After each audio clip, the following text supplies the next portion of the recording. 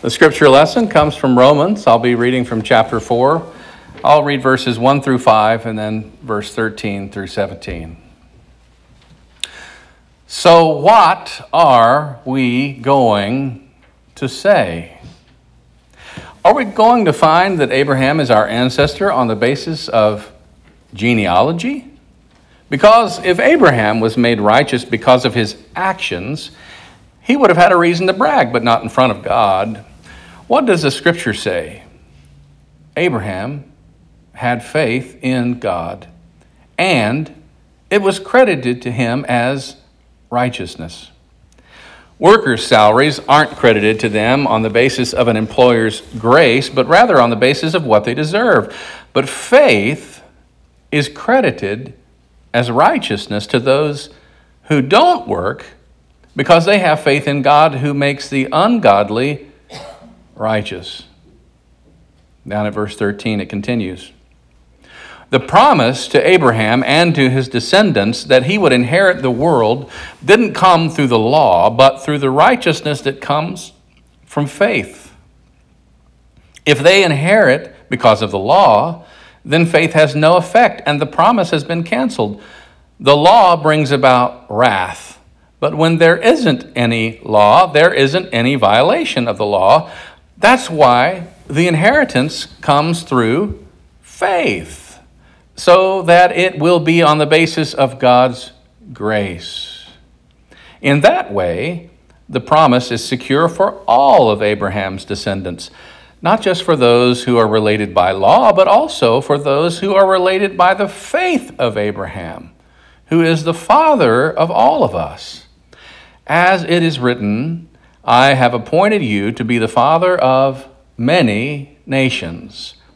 So, Abraham is our father in the eyes of God, in whom he had faith.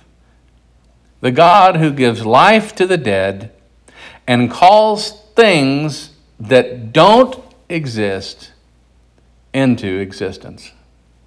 Here ends the reading. May God grant us wisdom and courage for interpretation. If you step back 2,000 years before the time of Jesus, you can learn that Abraham, around 100 years old, and Sarah, his wife, around 90 years old, received God's promise that they'll have a child. And in case you don't remember the chronology of scientific progress, they did not yet practice in vitro fertilization or procedures that would allow a mother to carry the fertilized egg of her daughter and thus give birth to her own grandchild. The promise to Abraham and Sarah is outside the realm of the possible, and Sarah, and I'm sure a great many of her friends and neighbors, laugh at the idea. One writer, in fact, determines this was an ancient joke. In fact, maybe one of the Jewish people's first recorded jokes. Abraham has times of serious wondering about this laughable promise. Now, faith, as found in the story of Abraham and Sarah, isn't any old belief in magical things. Faith in this story is continuing to live in the face of isolation and perhaps even hardship and mockery.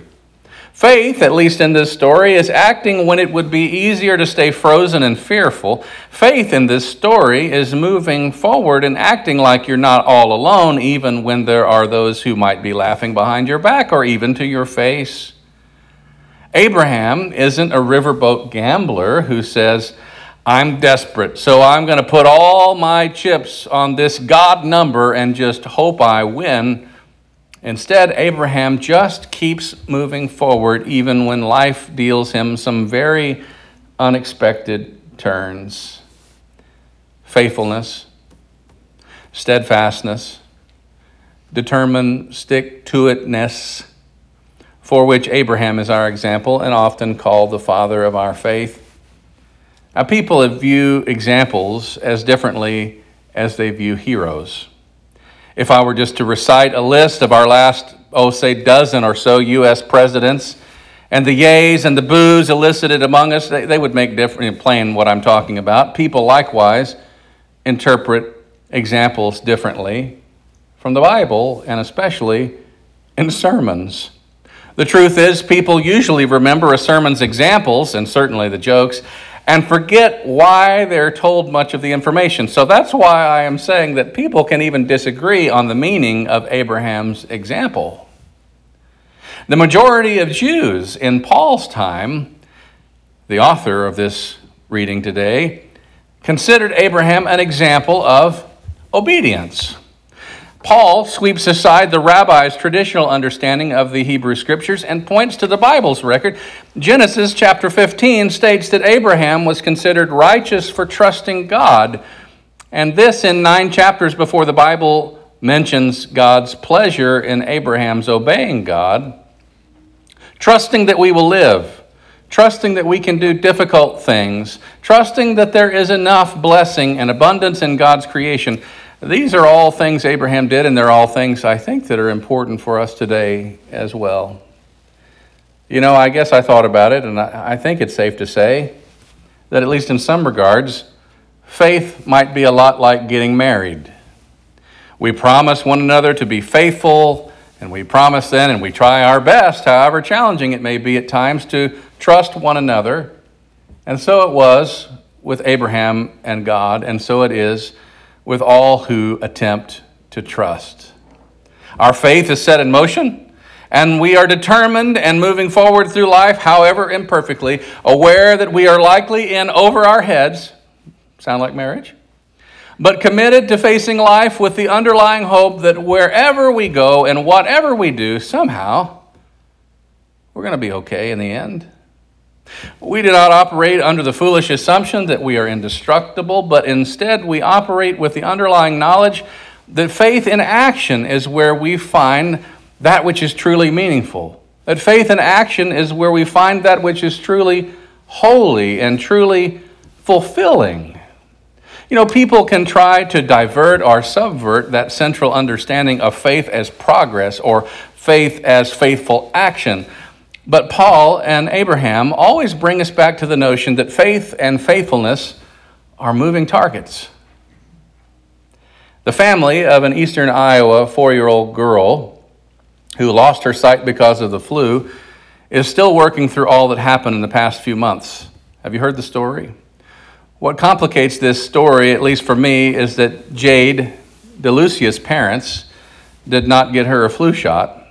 They had gotten her a flu shot in March 2019, but they didn't realize they were supposed to get her a flu shot at the beginning of winter for the next flu season. But Jade's parents did do an amazing job of staying on top of what she needed once they realized she was in trouble. And that's the main positive of the story I wish to focus on. Just before Christmas, Jade's mom said she knew that Jade had a cold. She said she was still running around and playing with her sisters, so I didn't really think too much of it. But by the next morning, little Jade, 4-year-old Jade, was unresponsive. So her parents rushed her to the emergency room, and then she was life-flighted on a helicopter to the University of Iowa Steed Family Children's Hospital. For about 4 hours, it was really rough. We weren't really sure if we were going to lose her there, Jade's mom said.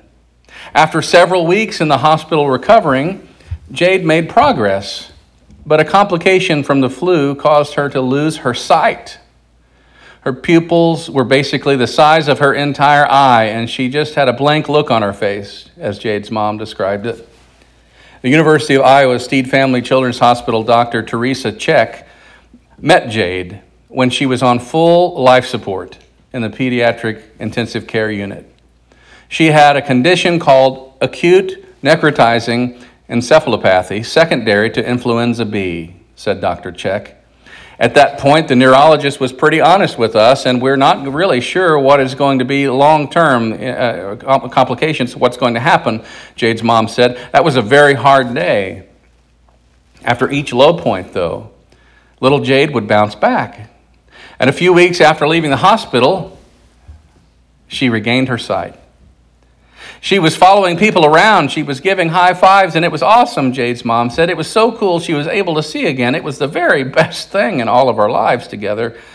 And at a recent checkup, Dr. Check saw Jade's transformation from a critically ill 4-year-old patient to a regular 4-year-old at her checkup. She's such a bright, cheerful girl who's full of love, and I'm really, really happy she's making a good recovery, Dr. Check said. Jade and her family are hopeful for a healthy future for little Jade and are looking forward to being able to celebrate a Christmas in 2020 that Jade can see for herself. It will be a little bit more joyous since we have Jade again. I think it will be a really good Christmas this year, her mom said. Jade has an appointment with an eye specialist to find out what's next in her healing process in the coming days. And Dr. Check said that next year, as Jade starts kindergarten, doctors will continue to monitor her development. Now, this story so far has a happy ending. And we don't know from the news stories about Jade if her parents did this or not. But I'll bet you if I had been one of the parents, or maybe if you had, there would have been prayers like this. God, if you'll just spare Jade this time, I'll do that thing, whatever that is. Have you ever tried to cut a deal with God? I'll join that church. I'll read my Bible. I'll say I'm sorry to that person that I was so mean to. One time or another, we may have all tried to bargain with God that way. I'll pay you my good deeds, God, if you'll reward me in my current situation. Usually we do that when we're younger, but in a crisis, the urge to bargain with God, as they say, pops up like mushrooms after a summer rain. It doesn't get us anywhere except maybe our offering great terms to God, we hope, will earn God's pity. If we're trying to get God into God's good graces with our excellent deeds or big prayers or big promises, it means we're actually attempting to be in control.